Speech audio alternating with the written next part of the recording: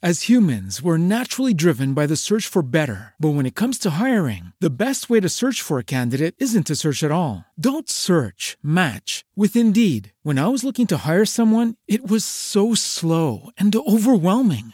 I wish I had used Indeed. If you need to hire, you need Indeed. Indeed is your matching and hiring platform with over 350 million global monthly visitors, according to Indeed data, and a matching engine that helps you find quality candidates fast. Ditch the busy work. Use Indeed for scheduling, screening, and messaging so you can connect with candidates faster. And Indeed doesn't just help you hire faster. 93% of employers agree Indeed delivers the highest quality matches compared to other job sites, according to a recent Indeed survey. And listeners of this show will get a $75 sponsored job credit to get your jobs more visibility at Indeed.com/podcast. That's Indeed.com/podcast. Terms and conditions apply. It is Ryan here, and I have a question for you. What do you do when you win? Like, are you a fist pumper, a woo-hooer, a hand clapper, a high fiver? I kind of like the high five, but if you want to hone in on those winning moves, check out Chumba Casino. At ChumbaCasino.com, choose from hundreds of social casino-style games for your chance to redeem serious cash prizes. There are new game releases weekly, plus free daily bonuses. So don't wait. Start having the most fun ever at ChumbaCasino.com. No purchase necessary. VGW. Void where prohibited by law. See terms and conditions. 18+. You are now entering Odyssey Station. Please remain seated until docking is complete. Odyssey, dare to wonder. And now, your Chilpack Hollywood Hour with Dean Hagland and Phil Lernis.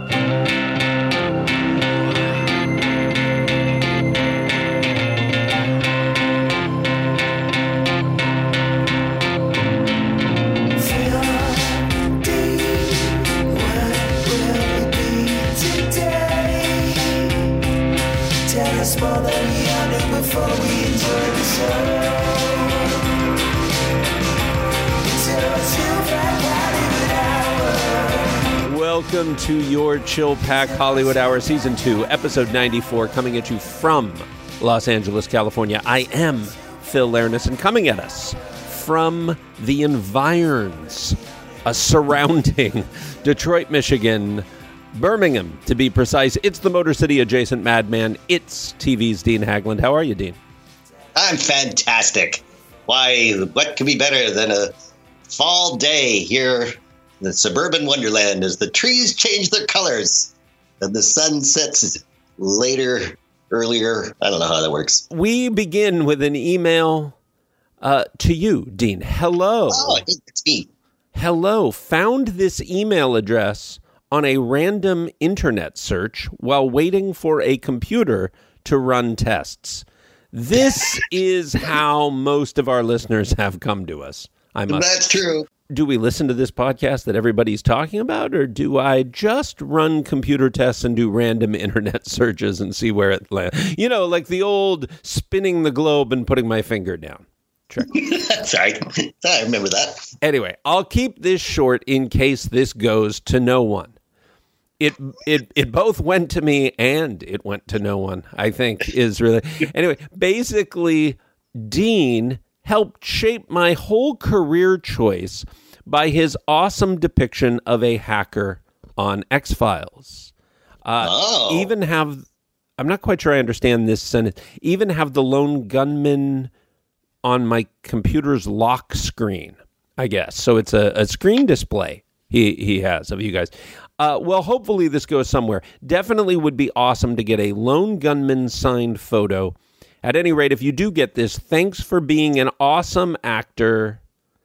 Nick Zeppatello, owner of Zepp's Computer Services and Zepp's Home Computer Repair in West Dundee, Illinois, 45 minutes outside Chicago. And Dean, apparently he learned from you well because he's got all 5-star reviews on Google. I did write back to Nick, let him know that I would let you know about this email. I sent him the link to your store at the Chilpack Hollywood site so that he could get a signed photo from you. Wow, look how efficient you are. Yes. And received another really, really nice email back from Nick that I will forward to you.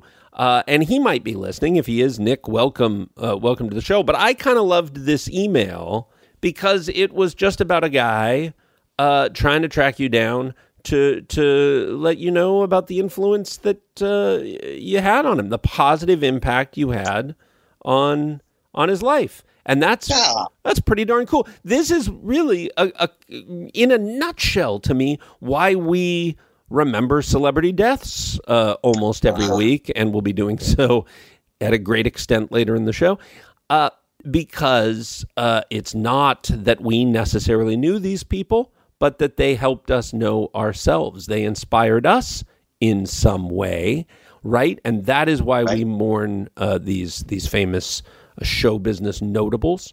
But also why we love doing it again is because we learn things about these people that we never imagined, that were so interesting. The way that Nick has learned that you've been doing a podcast longer than you were on the X-Files.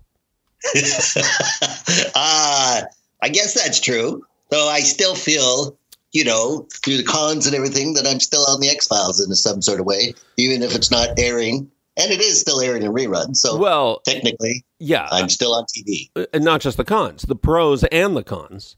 But really, because there was so much time between the bulk of the show and those final 2 seasons, the amount of time spanned is larger, of course.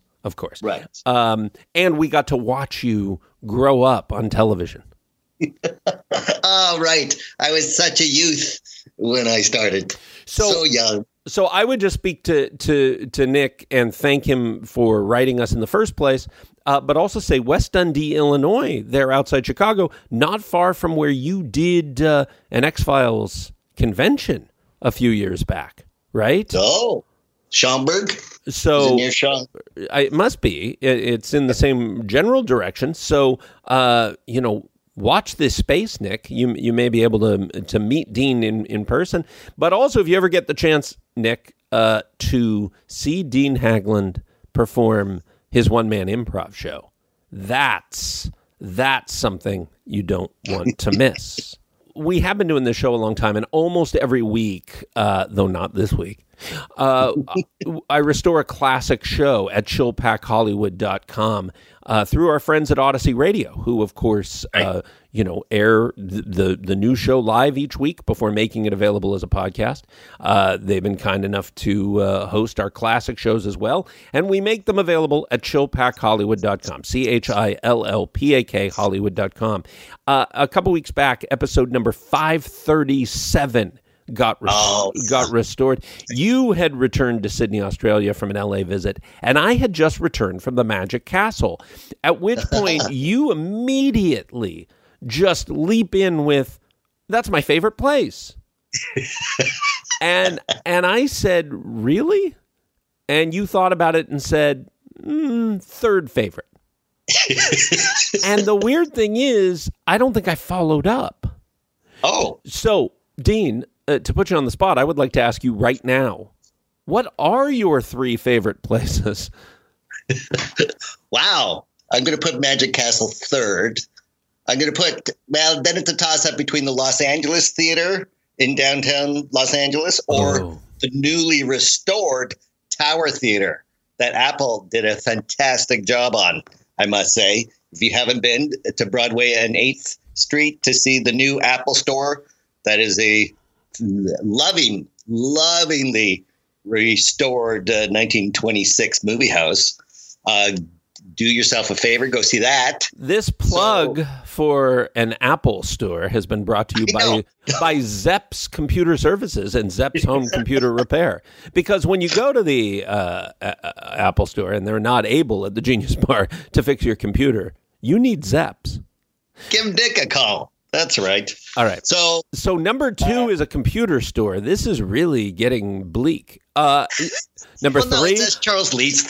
Number 3. My hour-long talk I have about that architect and his relationship to Charlie Chaplin and the fascinating story of those 2 theaters. You've seen it.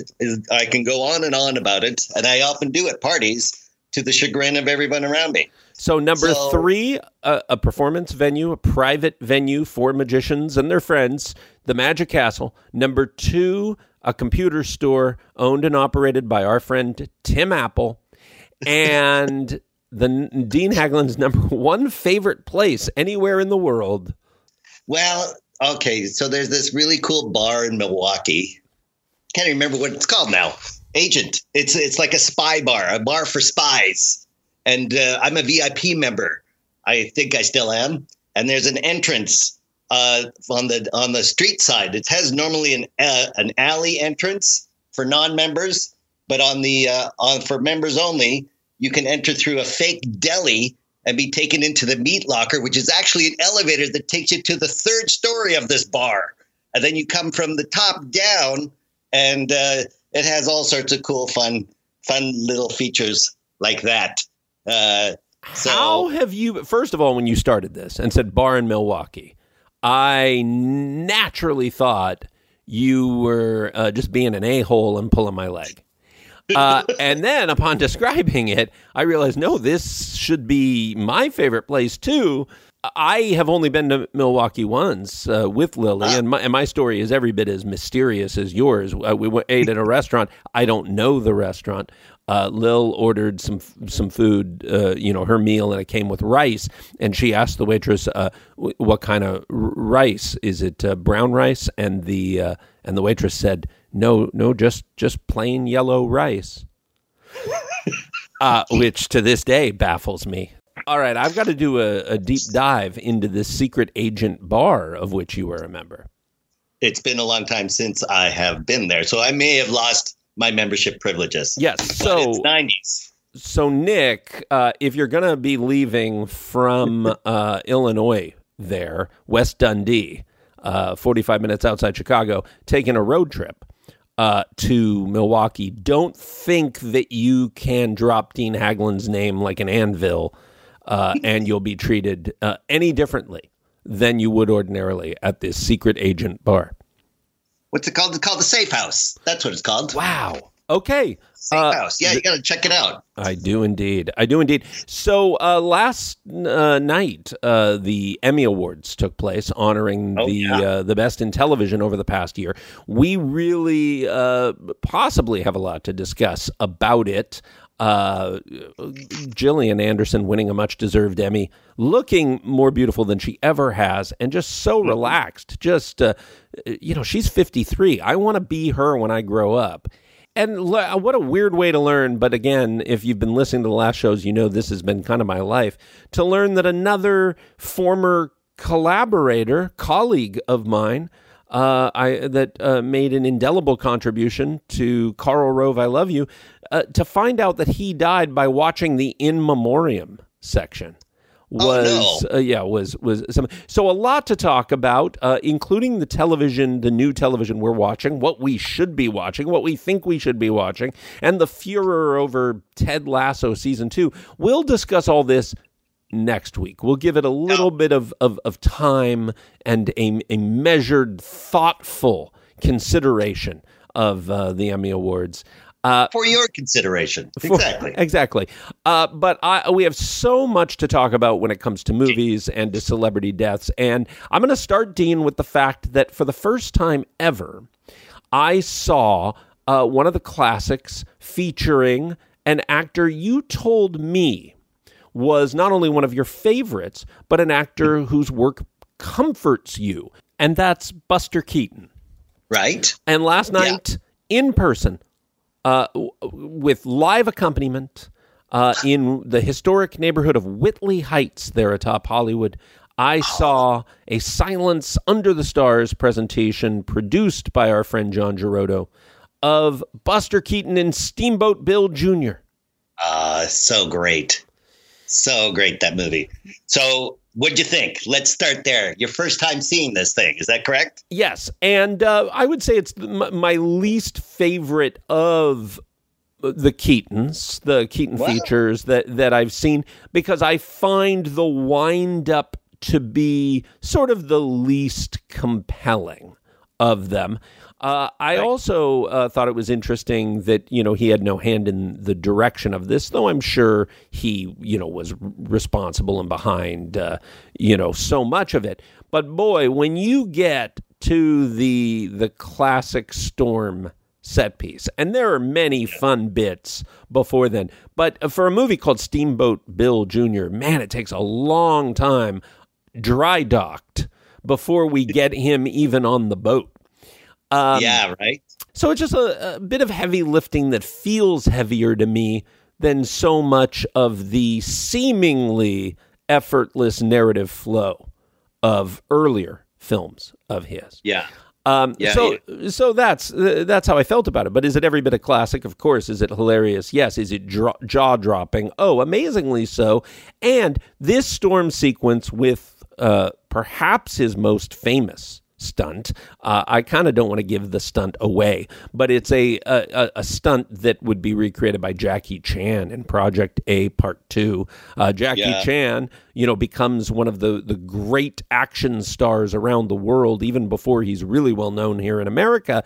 But the truth is, of course, he was emulating the silent stars, not the action stars of the age. So its influence is well known.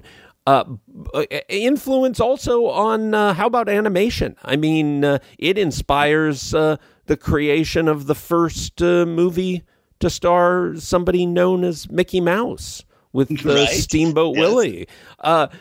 Willie. But even though this movie that I'm about to mention was based on a book, and therefore this part of the narrative, I'm pretty sure, was in the book, I couldn't watch this storm sequence without thinking, by gosh, this influenced Wizard of Oz. Oh, yeah. Because this was the beginning of, what do we use to create a storm? And I think they just used biplane propellers, right? You just lined up a couple of airplanes off camera, started up the engines, and in that wash, you threw dust and leaves and stuff, and then the actor just, suffered being behind a couple of airplanes ready for takeoff. They're probably saying, how are we going to land a house on someone? Hey, do you guys remember Steamboat Bill Jr.? It's only 10 years ago. Let's run a print of that. Oh, yeah, they showed us exactly how to do this, how to land a building on an actor. And that's not even the great stunt that I'm talking about, the famous stunt that I'm talking about. Anyway, just fun. And again, with a group, outdoors, masked, distanced, perfectly safe. If comedy is ever safe, Dean. Anyway, so I thought about you. I also saw another of your favorite actors, if I'm remembering correctly. I watched one of my favorite all-time actors in one of my favorite all-time mysteries, Sean Connery in The Name of the Rose.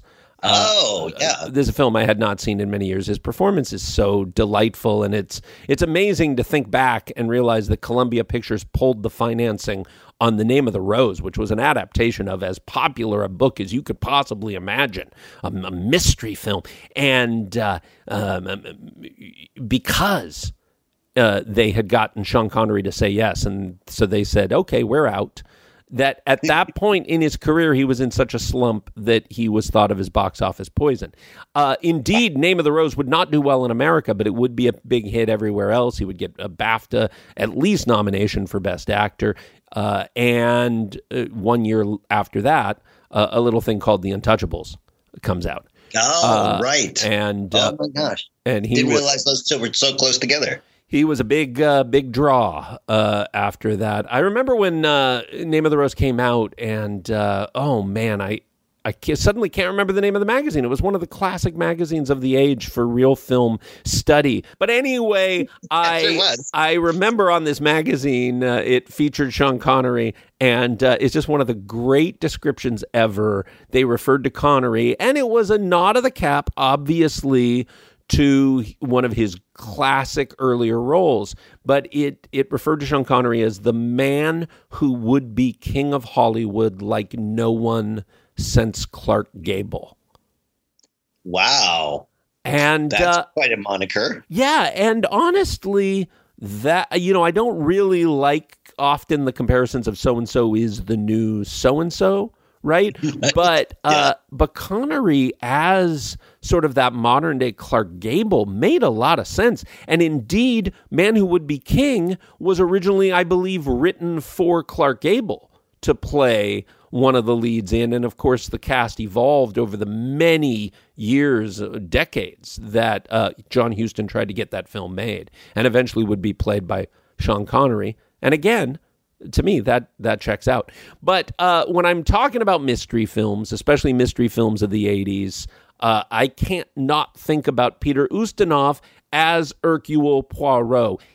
Well. We all talk about how, of course, Sean Connery is James Bond. He earned that moniker. But many of us grew up on Roger Moore as James Bond. So even though we have matured and learned to appreciate that Sean Connery was his superior as James Bond, those movies were the superior as James Bond, so too did some of us grow up thinking of Hercule Poirot as Peter Ustinov.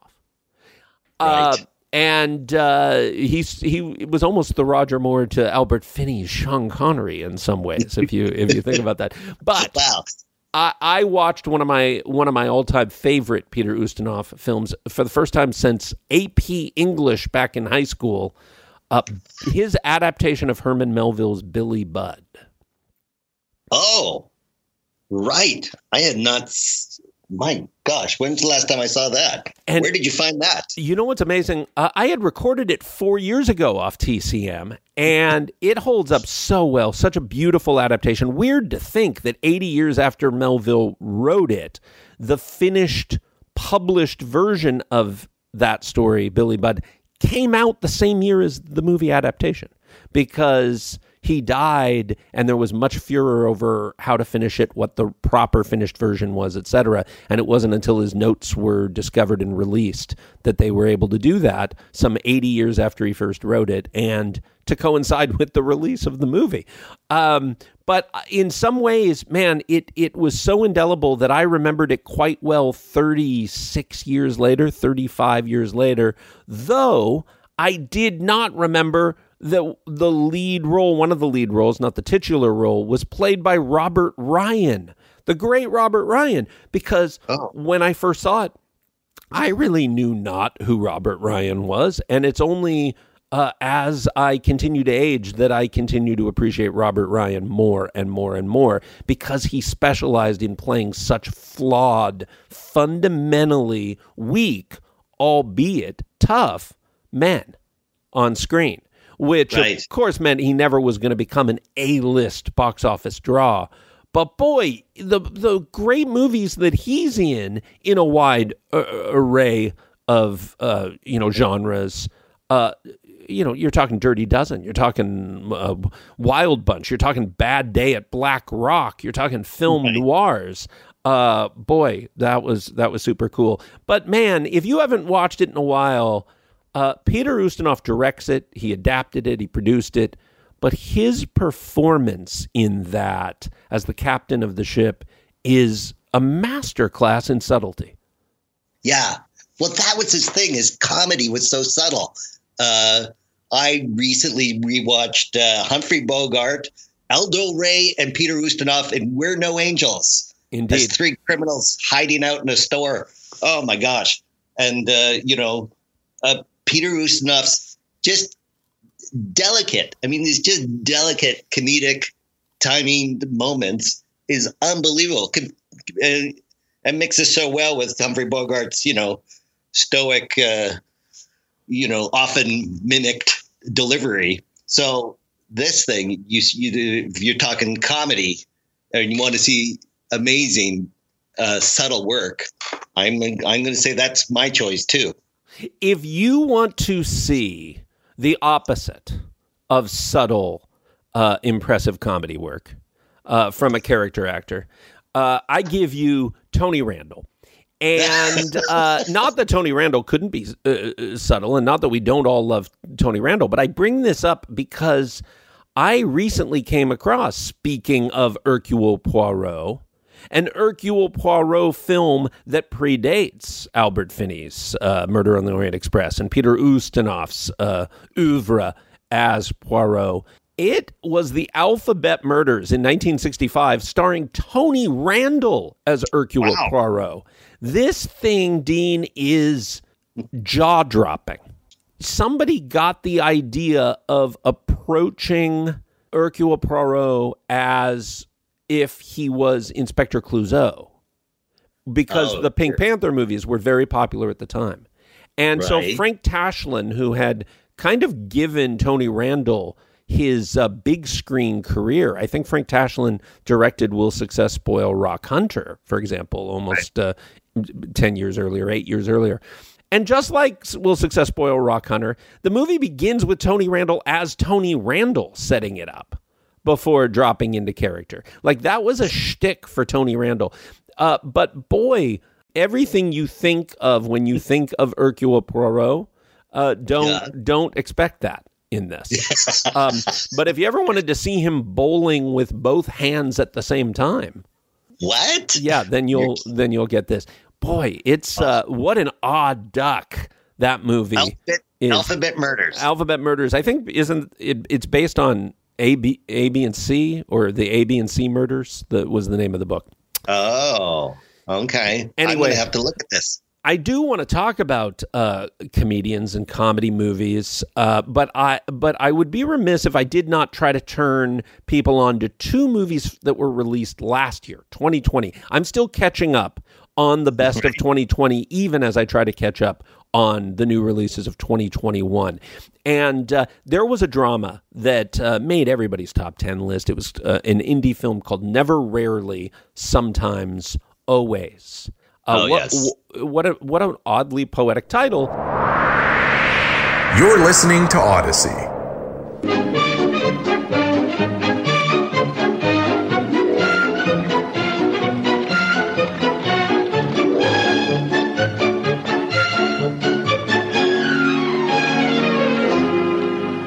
MGM presents... That's me. MGM presents me as Hercule Poirot, the Belgian sleuth. Never, Rarely, Sometimes, Always is an indie film from Eliza Hittman. There is no more relevant film from last year to right now than this film. It is about a teenager who finds herself pregnant and wants to have an abortion, which is not legal for her to do in her state. So she and her cousin travel to New York City for it to happen. And it really takes, I believe, no moral or political stance on this. It just depicts one girl's story and how harrowing it is. And, it does what I wish more movies would do, as you know. It tells a character's story.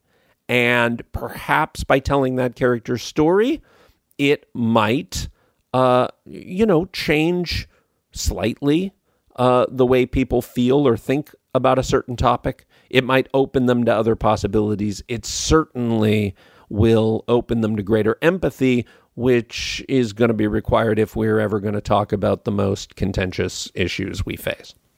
Right. Okay. So I'm going to see this thing. It really is. It really is a spectacular piece of work, and the acting is so underplayed and so subtle. The whole film is wonderfully underplayed, subtle, and restrained. So from one of the best films of 2020 to a documentary that became only the second film ever to be nominated at the Oscars for both Best Documentary Feature and Best, what we now call international film, what we used to call foreign language film. It's from Romania. It's a documentary called Collective. And its title refers back to the Collective nightclub fire there in Romania back in, I think, 2015. And how almost all the victims of that fire died in hospitals, but not because of complications from the fire, but because of infections that they got at the various hospitals. What? And it was this horrible story about how corruption had led there to be rampant infection in every one of the hundreds of hospitals in Romania. It was a conspiracy of business, of just corrupt political and financial business practice that was uncovered and exposed by the leading sports newspaper in Romania, a sports journal that had developed the reputation for exposing corruption, and which probably was powerful because they ordinarily just dealt with sports. Right.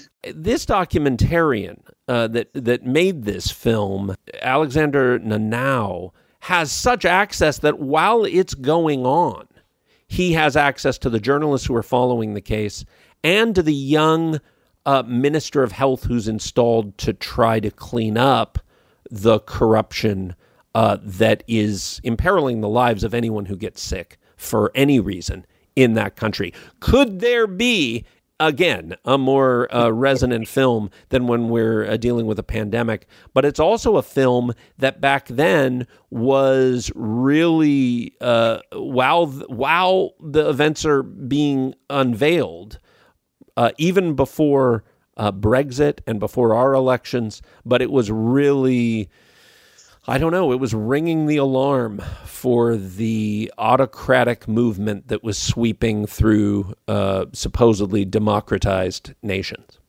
Right. Yes. It's one of the 10 best documentaries I've ever seen. It's wow. Collective from 2019. I'm going to go watch this too. All I got right. so much to watch. You do indeed. Now, I have, as I said, been availing myself of 2021 releases, and I've got 3 that feature legendary, I think we can say, certainly iconic comedians in lead roles. Okay. The first of these was an actual comedy, I'm going to call it, about the subject of dementia. It was co-written by, directed by, and stars Billy Crystal, co-stars Tiffany Haddish. It's called Here Today.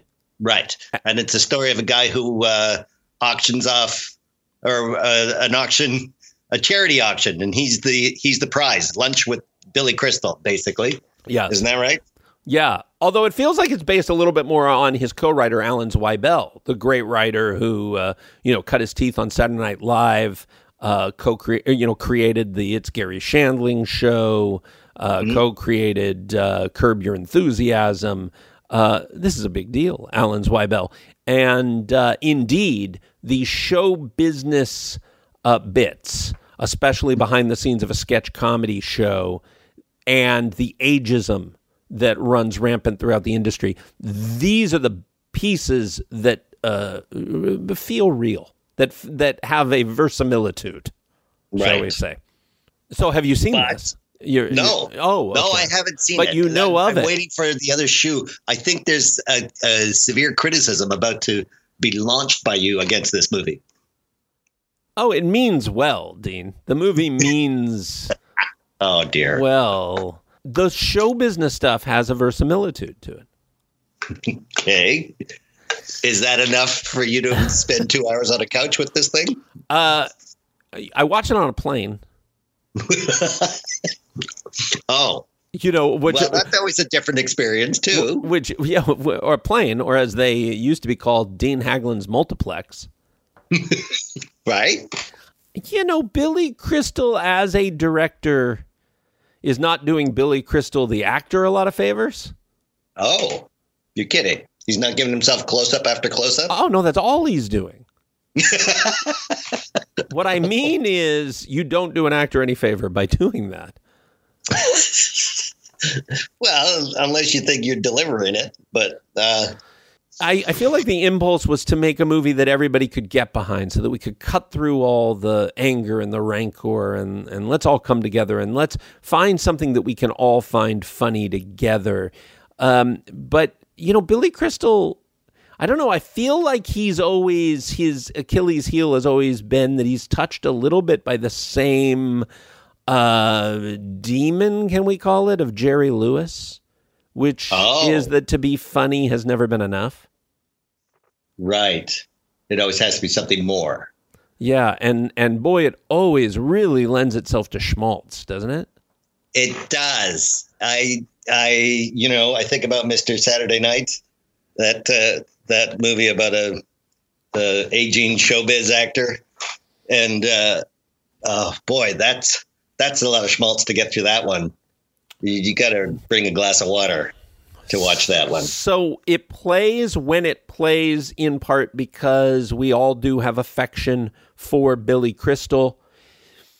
It doesn't play when it doesn't play because we all, probably most of us, have the same complaints about Billy Crystal. I was worried about that.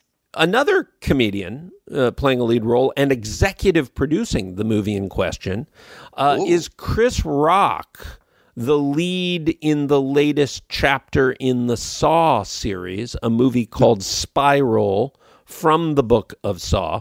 He plays a disgraced and hated big city detective who finds himself at the center of an investigation in what seemed to be copycat crimes from the original Jigsaw. And this is not a good film. It approaches good at times. It approaches interesting at times. Like, you want them to close their fist and hit the target because this could really lead into an interesting new avenue within the Saw series. And you want it to be good because Chris Rock is really doing good work. Now, Chris Rock is a very interesting actor. I think Fargo proved he's a pretty good actor, but he's a great performer. And what Spiral does very well for especially its setup, here's the opposite of a Steamboat Bill Jr. The setup is really fun. And then it becomes, a victim of needing to move its own plot points. But that setup relies so much on Chris Rock, the performer. And the actor is there with him. The actor, Chris Rock, is there alongside, playing a character and doing it pretty well. But the performer is allowed onto the stage too, and he really is exceptional and makes it worth watching. Really? As opposed to a Fargo where, let's face it, Chris Rock really never got to perform. And so it was interesting seeing the restraint, but we also unfortunately bumped up against the limitations from time to time. Wow. So I find it to be an interesting bad film, in that I appreciated, what they were trying to do, and I wished it had worked better. But it does show a range of possibilities for Chris Rock in movies that I don't think we've been allowed to see. Oh, that's pretty good then. And it makes sense to me that he would executive produce that. And also, by the way, Samuel L. Jackson playing his dad, how is this not a father-son idea anybody had come up with before? I know. Now you just said it out loud. I don't even have to picture it. It's already amazing. Finally, perhaps the most perplexing and surprising of all these iconic comedians' appearances on the big screen this year, it is a film starring Bob Odenkirk, a revenge action comedy thriller called Nobody. Oh, yeah. I saw this come across my you should view this. This was as big a hit theatrically during the pandemic as the pandemic was going to allow. Very much the same kind of success as the original John Wick was. And, modest budget, under 20 million, making something along the lines of, 60 million, 80 million worldwide. Again, during a pandemic, that's great. And I bring up John Wick because it's produced by the producers of John Wick, written by the gentleman who wrote all the John Wick movies. It is his belief that it's in the same universe as John Wick, though from a different studio. So although they've talked crossover between the franchises, there'll probably be crossovers of the Easter egg variety. But Bob Odenkirk as action star is an idea that maybe seems funny, but also seems unlikely to work. It is funny, and oh my goodness, does it work? Because this is an actor, as we know, as we've seen him evolve, especially over the years on Better Call Saul, this guy plays rage better than anybody. It seems unextinguishable, it's dark, it's sharp, and it's exactly what he needs. And apparently, when Odenkirk came up with the concept for this, based on his own experiences with home invasions, he went into 2 years of training with the very people who trained Keanu Reeves and Charlize Theron for their big screen action bona fides, and he was doing so without the film even being financed. Yeah. Oh, you're kidding!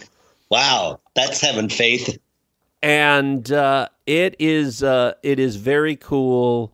I don't want to give anything away about this, but if you like John Wick, you will like these movies. If you like silent films, I think you will like these movies.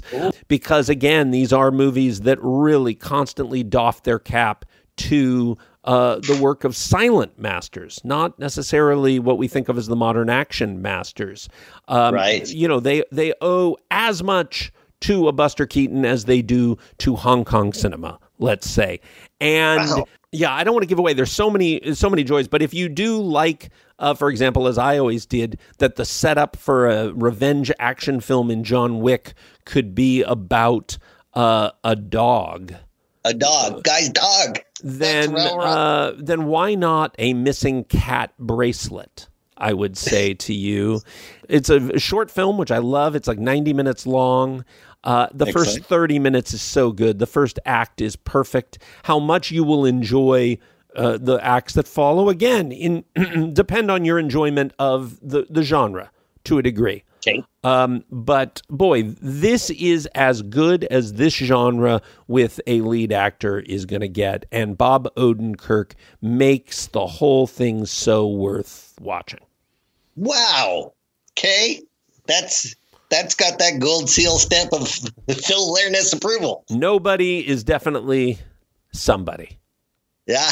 Can't you see the blurb? Can't you see it on the poster right there? Nobody is somebody. You should be writing those things since you've been reading them. All right. Speaking of iconic comedians, it's time to open the Chill Pack Morgue. Celebrity deaths. Norm Macdonald, Dean. I know. A comedian who anchored Weekend Update on Saturday Night Live for several years in the 1990s, who joined the cast of Saturday Night Live in 93 after already having been a successful sitcom writer on shows like Roseanne. Yeah. He died at the age of 61 after a decade-long battle with cancer that apparently precious few people knew about. That's right. And that's his second bout of cancer, because I remember hearing he was a Canadian stand-up, of course, and came through the clubs that I was working at. So we knew each other.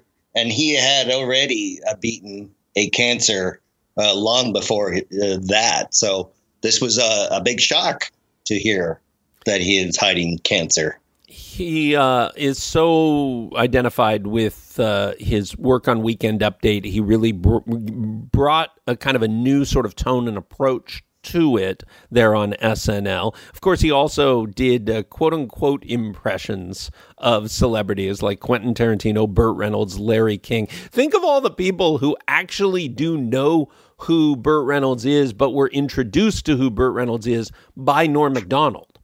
Right, on his Jeopardy. And even in that series, My Name is Earl, where Burt Reynolds dies and Norm comes as his son to claim his inheritance.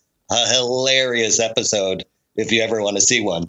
He had roles in Billy Madison, The People vs. Larry Flint, while he was still on the SNL cast. After leaving SNL in 98, he starred in the movie Dirty Work with his hero, Chevy Chase. Mm-hmm. He voiced Lucky the Dog in Dr. Dolittle and several sequels, made appearances in other movies, including A Man on the Moon, Funny People, Grown Ups, and, of course, on TV, starred in The Norm Show, later renamed Norm, had recurring roles in the middle, and as you mentioned, My Name is Earl, and voice roles on Mike Tyson's Mysteries and Family Guy and The Orville. He became a host of High Stakes Poker, co-hosted the 7th season, was a judge on the final season of Last Comic Standing. It's always made me laugh. I mean, he had such a unique voice and such a unique, not only tone, but delivery style and pace. And for sure. So just utterly unique. And how often can you say that? But one of my favorite things, Dean, is one of the last things he did, and it was his Netflix talk show. Yeah, where it barely seemed like a show at all, really. It was him and his co-host sitting around, and then the guest would walk through the cables, and often there would be makeup people on camera. It was a really unique show. Yeah, it was. It almost argued against itself as a show in the same way that Letterman's old NBC late night show seemed to argue against itself. Only right. Letterman's show had huge armies of people putting in a lot of effort to create the appearance that it was a bad show or that they didn't care. Right. This effortlessly seems to create the appearance that it's a bad show and that it doesn't care. It's almost like you're behind the scenes on a podcast, quite frankly. Yeah, for sure. And yet, man, was this show so funny, and often the interviews really interesting. Oh, yeah, for sure. Him and Jane Fonda. And then at Spectacular. The end, Spectacular. Yeah, just changed everything. How I thought about Jane Fonda, that it always seemed so guarded, but she was hilarious on that. And then him making David Spade read terrible jokes at the end. And like Spade is not even sure if this is really a thing that he's doing. Like he's quite convinced that this whole thing is a prank on him somehow. My favorite episode might have been the one with Judge Judy. Like, how are they such buddy? And it's clear that Judge Judy adored him. It's Totally. so weird. It's so weird, and I had been hoping that there would be another season. Again, I didn't know him, but this made me as sad, really, as you would think, especially in the wake of another actor I loved, so many people loved. He was finally really getting the renown that his talent deserved. Actor Michael K. Williams, who I didn't discover him, but I mean, I first fell in love with him because of his portrayal of Omar Little, a kind of a low-rent stick-up man on the HBO drama The Wire, a show that I, as you know, binged and watched after it was no longer on the air. And what a soaring talent Michael K. Williams was. I'll talk about some of the other things he did, but Dean, when he died, it was the first time that I felt what I felt when Philip Seymour Hoffman died, which was I just felt utterly cheated out of all the Michael K. Williams performances that I felt we were promised, that were yet to come. Anyway, Michael K. Williams began his career as a dancer I didn't know that. He appeared in music videos, toured with musicians like George Michael and Madonna. A bar fight on his 25th birthday left Williams with a prominent scar on his face, a distinction that made him perfect for playing criminals and lowlifes, and that's how he gets his in. Think about that. You know, your face is your tool. It's your canvas as an actor. He's got such an obvious obstacle because of this giant scar, but his weakness becomes his strength in certain casting sessions. And then, again, his talent can just rise to the top, and he can imbue these lowlives with such shocking and palpable humanity. And then we see the humanity and not the scar. His breakout role on The Wire, of course, leads to a starring role in Boardwalk Empire as Albert Shockey White, and in the recent Lovecraft Country, for which he was Emmy nominated. He was also Emmy nominated for his performances in Bessie, The Night Of, which is on my queue. The Night Of is something I really want to see. When They See Us, also something I need to catch. He also appeared in movies including Bullet, I Think I Love My Wife, which was a Chris Rock film, 12 Years a Slave, The Road, and The Gambler. I hit you with this quote from him. You know, as people of color in Hollywood entertainment, a lot of times we don't pay attention to the fact that we sell trauma. Some of our most wanting work is rooted, most of the time, in pain and trauma. That quote really just stood out to me when he dies at age 54. And it was from an interview last year, 2020, with the magazine Men's Health. Wow. We also said goodbye to a giant of Hollywood's golden age musicals, Jane Powell. She began performing as a young child, steered into it by parents who saw in their daughter the potential to be the next Shirley Temple. She worked in radio and then auditioned for MGM when she was 14 years old and was immediately cast in a starring role in the film Song of the Open Road. And a variety of musical roles followed. Powell was typically cast in Girl Next Door kind of roles.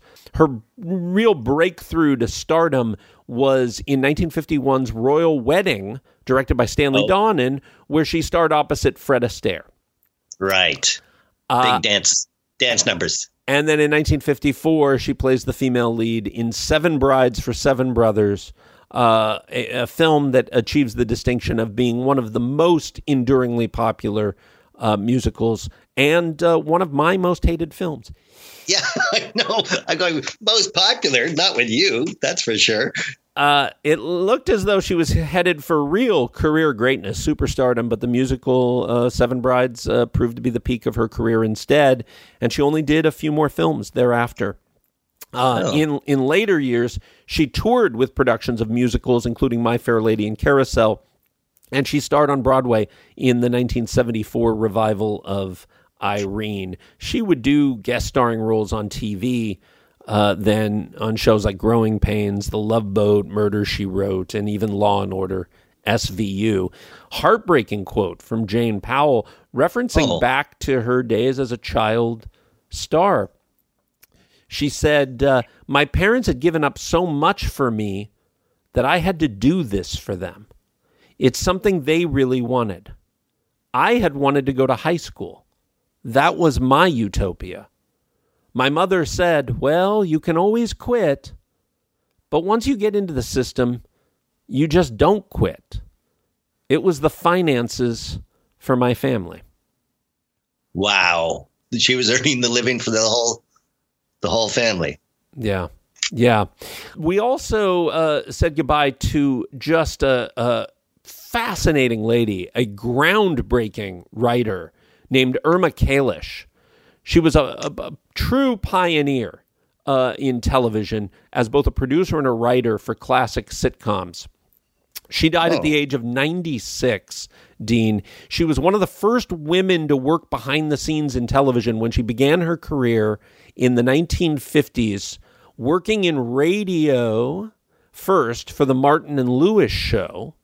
Wow. Along with her late husband, Austin Kalish, known as Rocky. And they went on to write together for a lot of TV shows, including My Three Sons, All in the Family, Too Close for Comfort.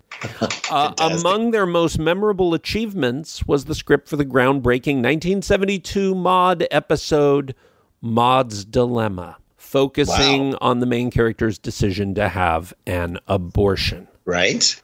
She worked independently from her husband on such shows as The Facts of Life and 227 and Valerie. So think about that. I mean, this is a woman that's working regularly in TV as a producer and a writer for 50 years. And one of the first women to work behind the scenes. And this is a terrific quote. I had a personal adage that, sure, God made man before women, but then you always do a first draft before you make a final masterpiece. Classic. So I was known as a proponent of women, but to his credit, Rocky was also. He pushed me to get forward and not just be known as Rocky's wife, but to be known as Irma Kalish. Belated spoiler alert. Odyssey. Dare to wonder.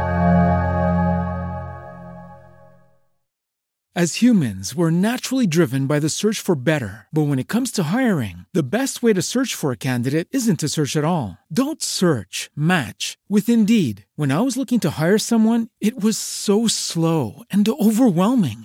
I wish I had used Indeed. If you need to hire, you need Indeed. Indeed is your matching and hiring platform with over 350 million global monthly visitors, according to Indeed data, and a matching engine that helps you find quality candidates fast. Ditch the busy work. Use Indeed for scheduling, screening, and messaging so you can connect with candidates faster. And Indeed doesn't just help you hire faster. 93% of employers agree Indeed delivers the highest quality matches compared to other job sites, according to a recent Indeed survey. And listeners of this show will get a $75 sponsored job credit to get your jobs more visibility at Indeed.com/podcast. That's Indeed.com/podcast. Terms and conditions apply. Okay, round two. Name something that's not boring. A laundry? Ooh, a book club. Computer solitaire, huh? Ah, sorry, we were looking for Chumba Casino. That's right, ChumbaCasino.com has over 100 casino-style games. Join today and play for free for your chance to redeem some serious prizes. ChumbaCasino.com. No purchase necessary. Void where prohibited by law. 18+ terms and conditions apply. See website for details.